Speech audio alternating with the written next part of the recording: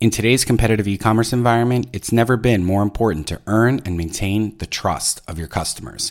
Merchant Fraud Journal's To Catch a Fraudster podcast is supported by Sift, the leader in digital trust and safety. Sift empowers companies to stop fraud and grow without risk.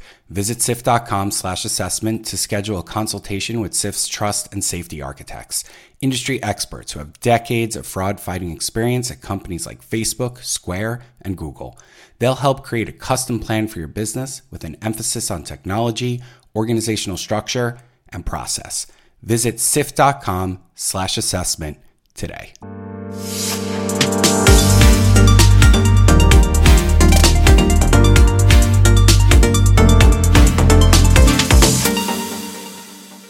We're live. Chris, thanks so much for joining us. My pleasure, Redley. Thanks. So Chris Mangold, also known as Christian Mangold, but Chris Mangold is CEO of Frogster and the managing director there as well. So Chris, why don't you tell us a little bit about yourself, who you are, where you come from, who you represent, and then we'll jump right in. Yeah, my pleasure. I'm excited about this interview today. I'm representing Frogster, a Berlin-based German-Israeli payment intelligence company. I come to that in a second what we're doing. Who am I? I'm with Frogster as the CEO since 12 months now, pretty precisely. My background in internet payments and e-payments reaches now 12 years in the past. I started out with a company called Sofortüberweisung in Germany. Not known so much in an international context, but to give you a context, this was one of the first A2A, account-to-account transfer schemes. And these account-to-account transfer schemes are actually, back then, they have been even an anti-fraud method more than a payment scheme, since they had some conversion problems. But in the very risky areas, they always have been the payment of last resort for gambling and digital contents and remittance and these kind of things. After 2 years back then, we successfully sold that company to Klarna, what you all still know. And then I served for 2 years as a managing director for Klarna in the DACH area, rolling out back then Klarna's checkout, which was utmost disruptive back then to the merchants' checkouts, beside the PayPal Express. And over other things, stations in credit card acquiring, in crypto. Frogster and myself found ourselves 12 months ago. I was bored in the first interview when I looked at the deep AI, the deep technology we have here, and the UX. So cutting fraud is one thing, avoiding false positives is another thing, and the third thing is also to have the fraud operator in the center so that she or he can really combine the rules, backtest everything, and work with a nice cockpit and dashboard. This is what we bring to the market. Awesome. Well, I really appreciate you joining us. You left out the most important part, which is that you have flawless English grammar with an amazing German accent, which is just music to my ears. It is just a joy to have Actually, you. It's Bavarian. Bavarian, sorry. So it is a pleasure to have your baritone voice on this program. Thank you so much for joining us. So we're going to jump right in. We spoke previously for a little bit about how we like to do things here. So why don't we just jump right in with your first crazy fraud story? Well, fraud stories. I was thinking about it, and the pity is, fraud is interesting, fraud is measurable, but it's not always that crazy. So what really erodes quality and security in the internet is perhaps accompanied in a second, all these small and repetitive business cases. So being a fraudster is a job. Being a fraudster is hard work. And so it's not only these Hollywood-style kind of coups they land, but sometimes it's really business case-driven hard work, and that's why they are also somewhat predictable. But I was checking our fraud files, and one of our largest fraud cases we had here, fortunately, it was not our fault, but the merchant was informed, but they still failed to revoke the delivery in time. It was Christmas time. Mm-hmm. It was a sauna. Worthwhile 14,000 euro. Wow. And still, a sauna is not a good that you easily intercept and run away with that, like an iPhone. and this also shows that fraud is not always predictable. Yeah? So you must, as a merchant or as a bank, not feel safe that something is crazy enough to not be stolen. Even saunas can be stolen. On the other end, We have with one luxury label legitimate purchases up to 50K, sometimes also in pre-Christmas time. So Right. there we are sometimes smirking a bit what he or she did, that it needs such a ticket to piece the waves.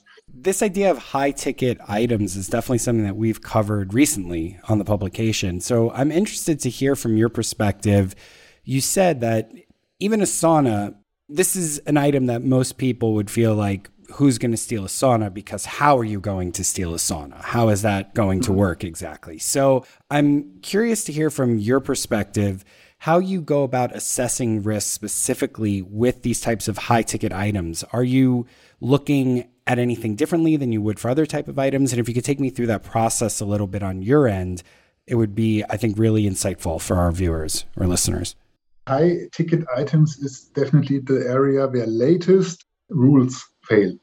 Since as a rule, you would always cut, don't know, very high purchases at nighttime or whatever. But the other thing is this can be the most lucrative transaction, since perhaps you have this checkout at the luxury trader at 2 o'clock in the morning when you had 2 or 3 too many, or when you just got the call from your spouse. Yeah. So the beauty about high ticket is, on the other hand, that most often they are worthwhile investing a bit. These are the ones where automation sometimes has an end, where it makes sense to go to a manual flow, to look into these transactions, where you have all kinds of visualizations. You see, in the dashboards of ours or competitors, Google Maps pops up. There you get everything. You get the full story, you get the credit card details, you get the IP, you see where this person pretends to sit and where this person wants to get the goods delivered to. And this gives you a lot of background. The other thing is you see linking. This is something you actually only achieve with AI, else you are not fast enough. You will see graphically the link. Has this credit card, has this type of good, has this IP already been successful in the past, or has there been flaws or rejected transactions or even chargebacks in the past? And this is what you take together to come to an educated decision. Another thing is normally time is the absolute essence, since nobody waits in the checkout till the transaction is accepted. This can change a bit if it's such a high-ticket customized goods, since most often then the consumer will not get this at the next shop just a mouse click away. Right. So this gives some leeway there. Still, I actually have a question on that. Denials hitting the reputation of the trader. I have a question on that because we talk a lot about friction in the process, obviously, and how we're at a point of zero friction at this place in time.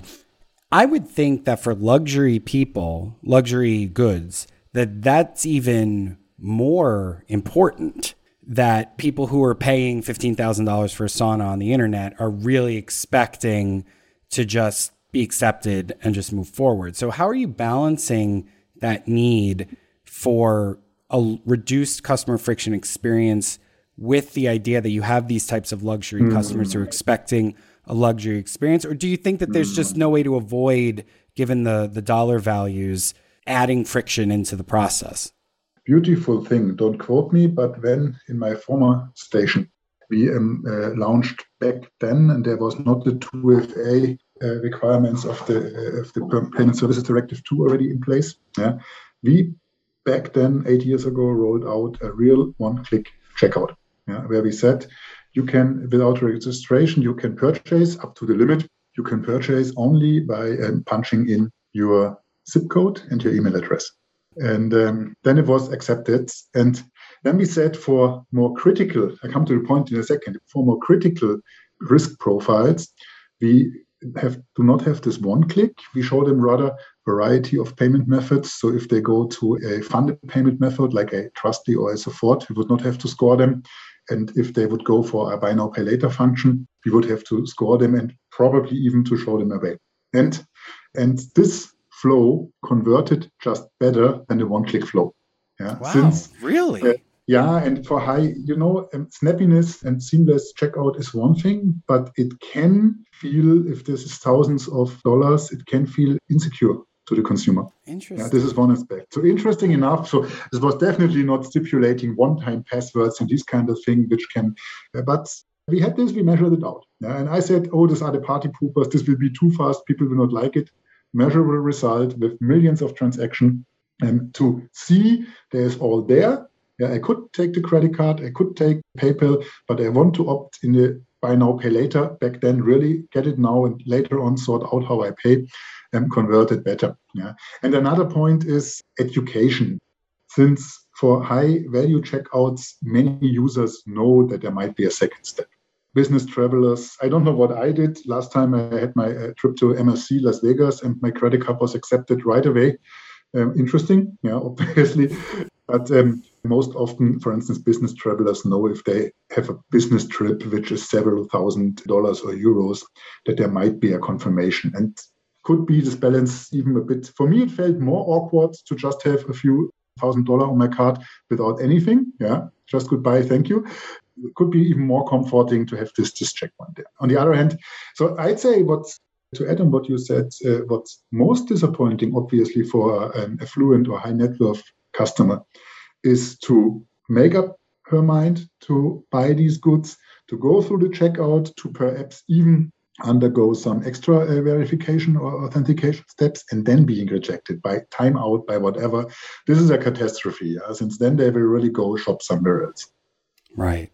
Wow. That's really interesting. That's the first time that I've ever heard anyone say anything like that. Usually we just hear about faster, but I could see how that higher end. Sometimes, exactly. So I'm curious, this is maybe a little bit of a side question here, but what do you do to test these processes? How are you deciding what the optimal friction to create is, the optimal way to create that friction? And how are you balancing that with your need to complete each of these purchases, but also get information on what actually is most effective? Are you running A/B tests? Yep. What are you doing? Yeah. This is A/B testing. This is back down if you have the opportunities to in vitro tests, iApple tracking, and all kind of these things.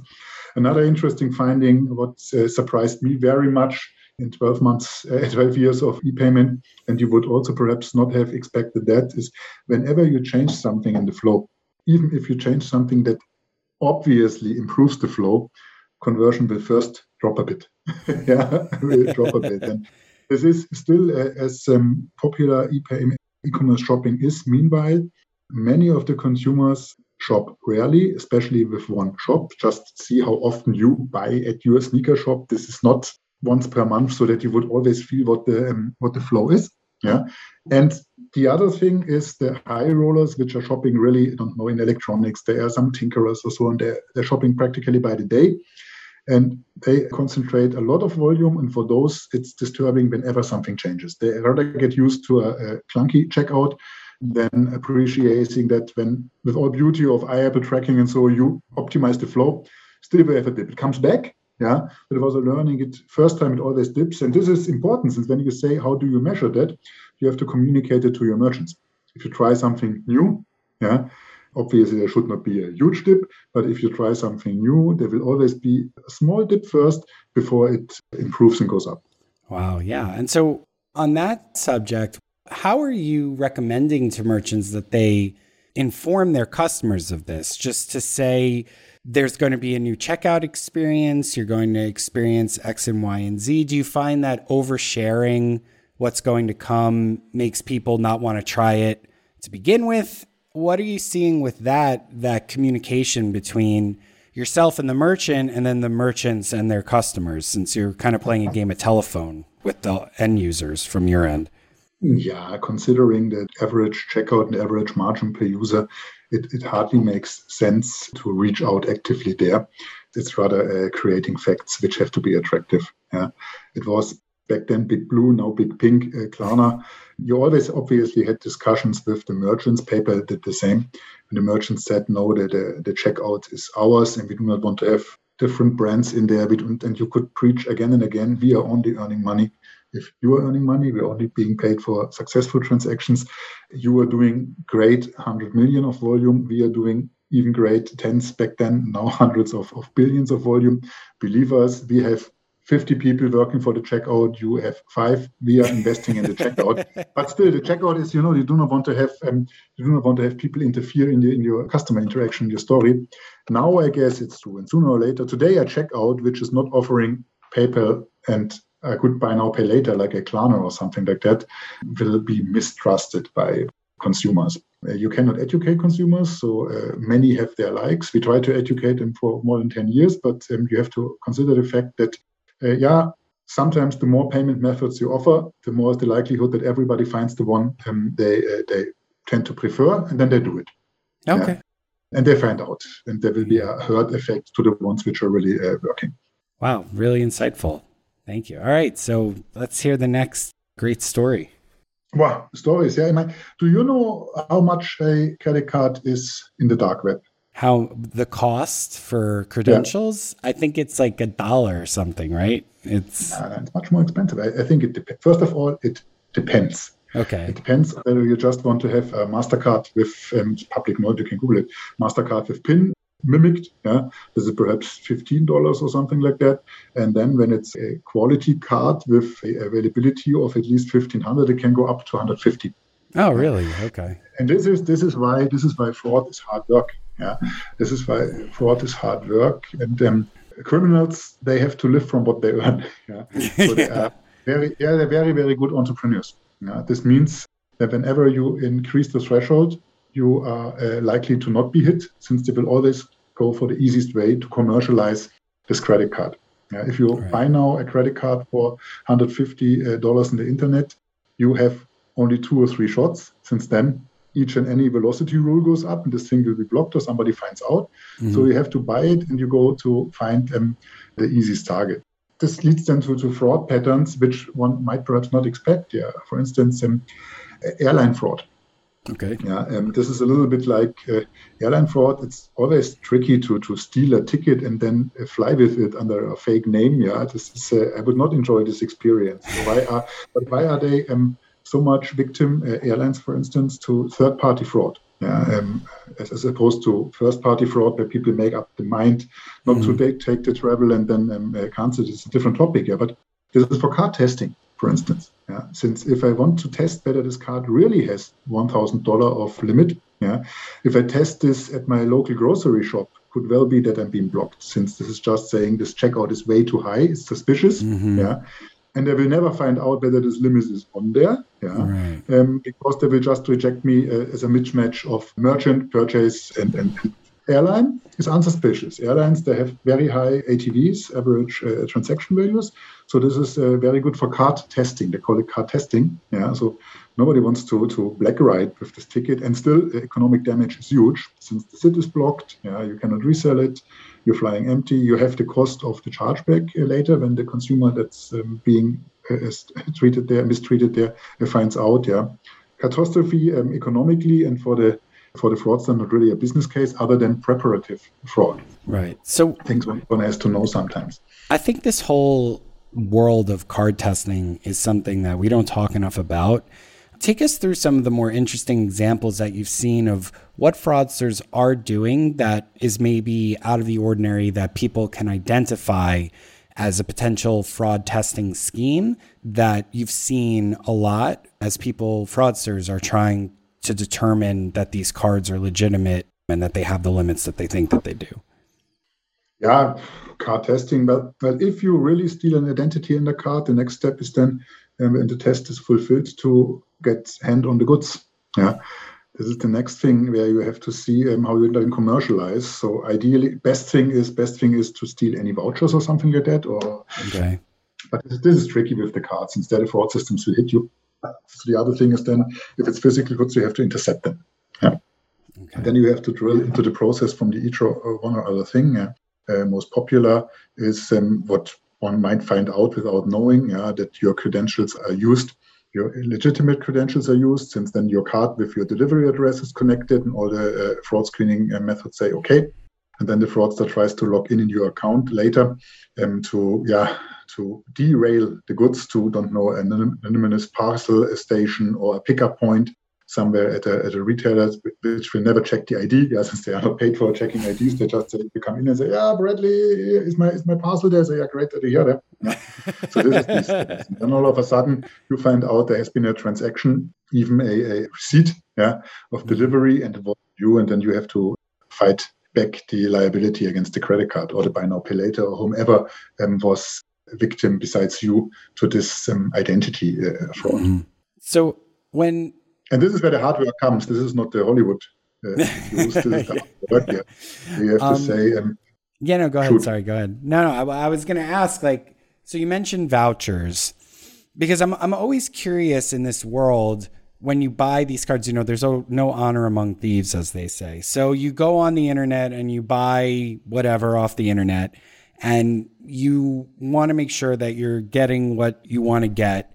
But at the same time, you need to make sure, like you said, that you're not making it known that the card has been stolen.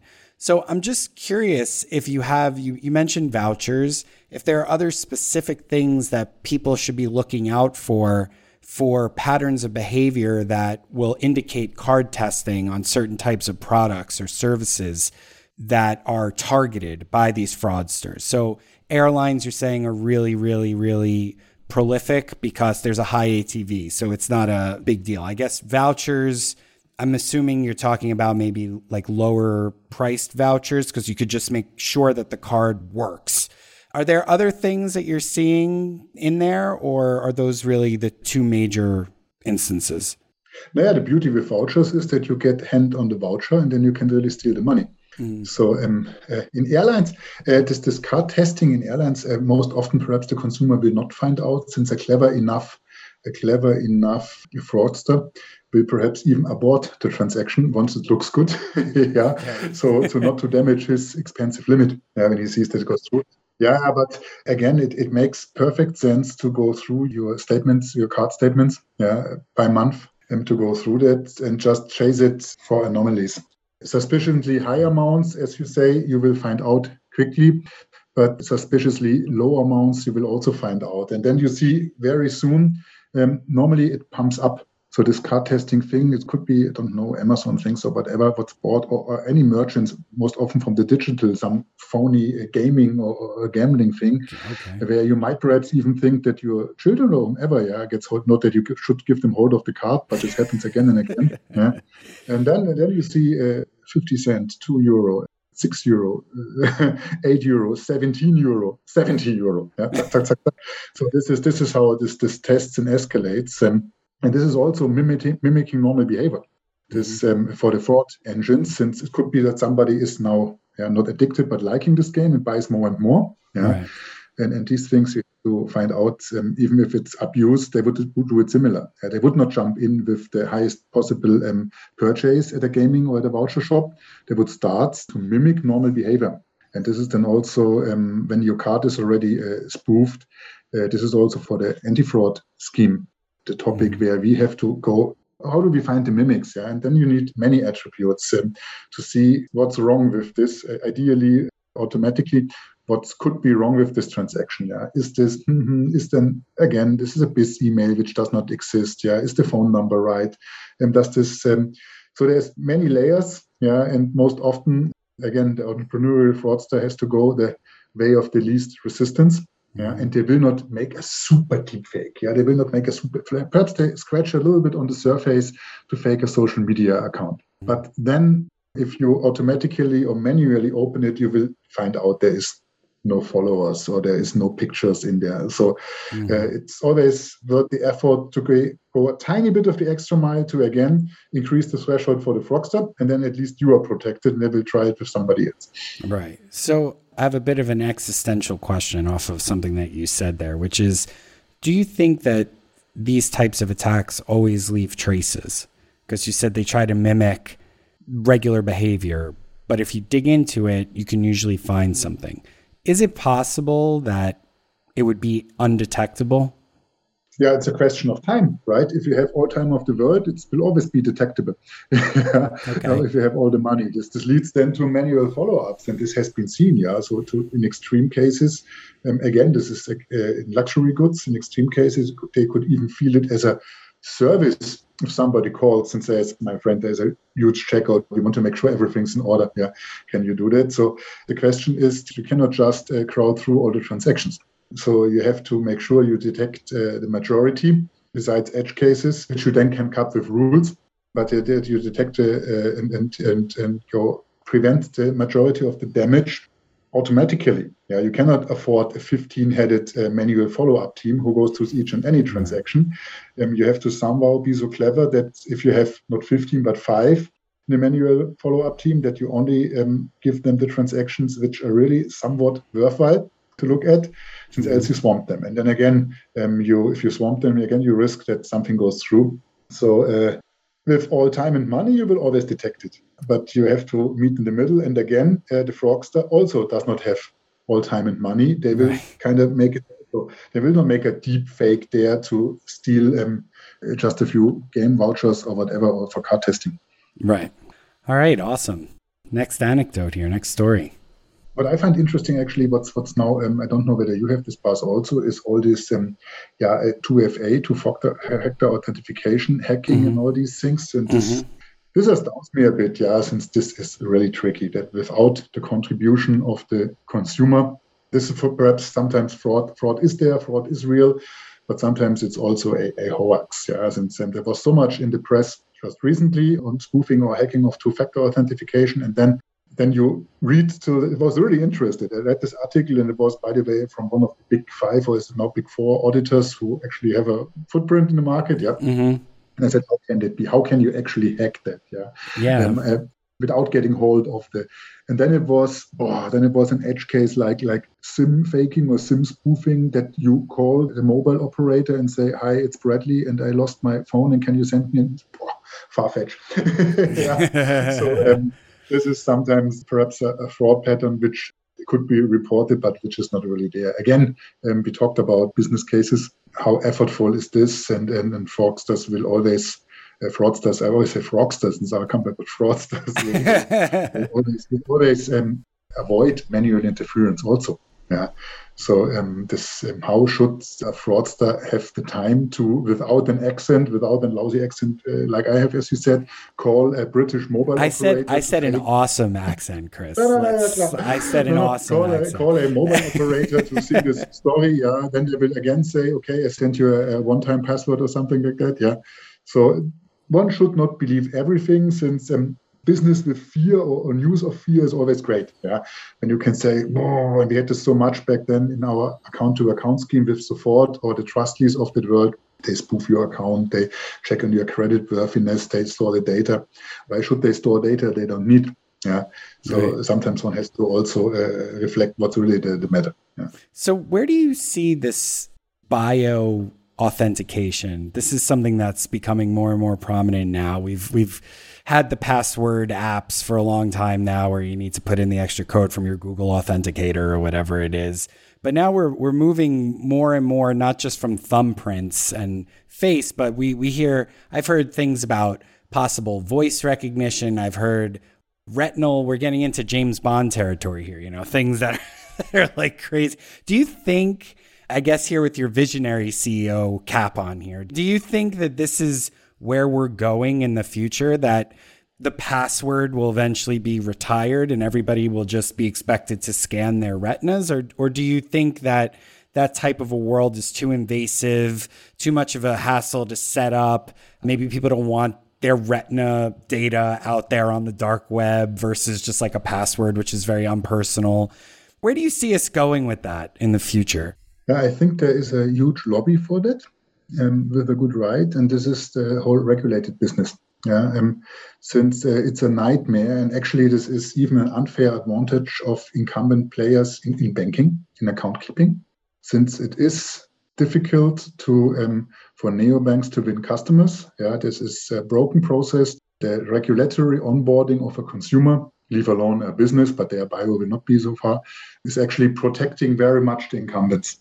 This since 10 years. And then you had mail ident. I don't know whether you have this in the States or in UK, where you had to go to the post office earlier. Now you have this video idents, which are still really cumbersome. When you have to hold up your ID and you flip it and you show. And this is also cumbersome for the consumers, since they are not only opening their main account. Perhaps they must just apply for a small retail loan. For the next holiday or something like that, and they get it and they're happy, and then they have to go something to that and they let it, leave alone gambling, for instance, age verification, where they want to be quick. So if this seems a bit spooky, I think there is a huge market because market participants need it to have a frictionless, we spoke about the checkout, but to have a frictionless onboarding. It's not far away, since this is really difficult to fake. It's not far away from being regulatory accepted. Many financial authorities are already accepting that stepwise anymore. And that's why I expect a lot there. Okay. And on the consumer end, do you think that consumers are willing to participate in these things? I know consumers will always trend towards less friction, but to me, I don't know, maybe I'm just getting too old now. I don't know, but I don't know that I would want my biometric information being stored in a company database. It's one thing to have a password, and I understand those are going to get stolen. It's one thing to have a Google Authenticator app and this, but now when you're talking about, well, Bank of America or Deutsche Bank or whatever is holding a scan of my retina or however else they're doing this, I don't know that I would be so comfortable with that, Chris. I mean, maybe I'm just showing my age, but do you think customers would just look past that because it would be more convenient? Or do you think that there would be some discussion between businesses and consumers about how this type of information is going to be held and handled and ultimately used and protected? Yeah, obviously. First of all, it's hopefully not a magnitude of companies having the data of your retina. This will be hopefully very well controlled and high quality protected service providers or people in the middle who are doing that. The other thing is, I guess we are really showing our age there, both of us. Yeah, since this is, and I had this really 15 years ago, where it was where e-payments just came and everybody again showing age back and said, how can you reveal your credit card data in the internet? True. Yeah, where my argument always were, guys, this was magnetic stripes back then. Yeah, in each and any deli, you give your cards to somebody who disappears and comes back 15 minutes later with your card and say, yeah, Right. in mail or the phone order, you give your card.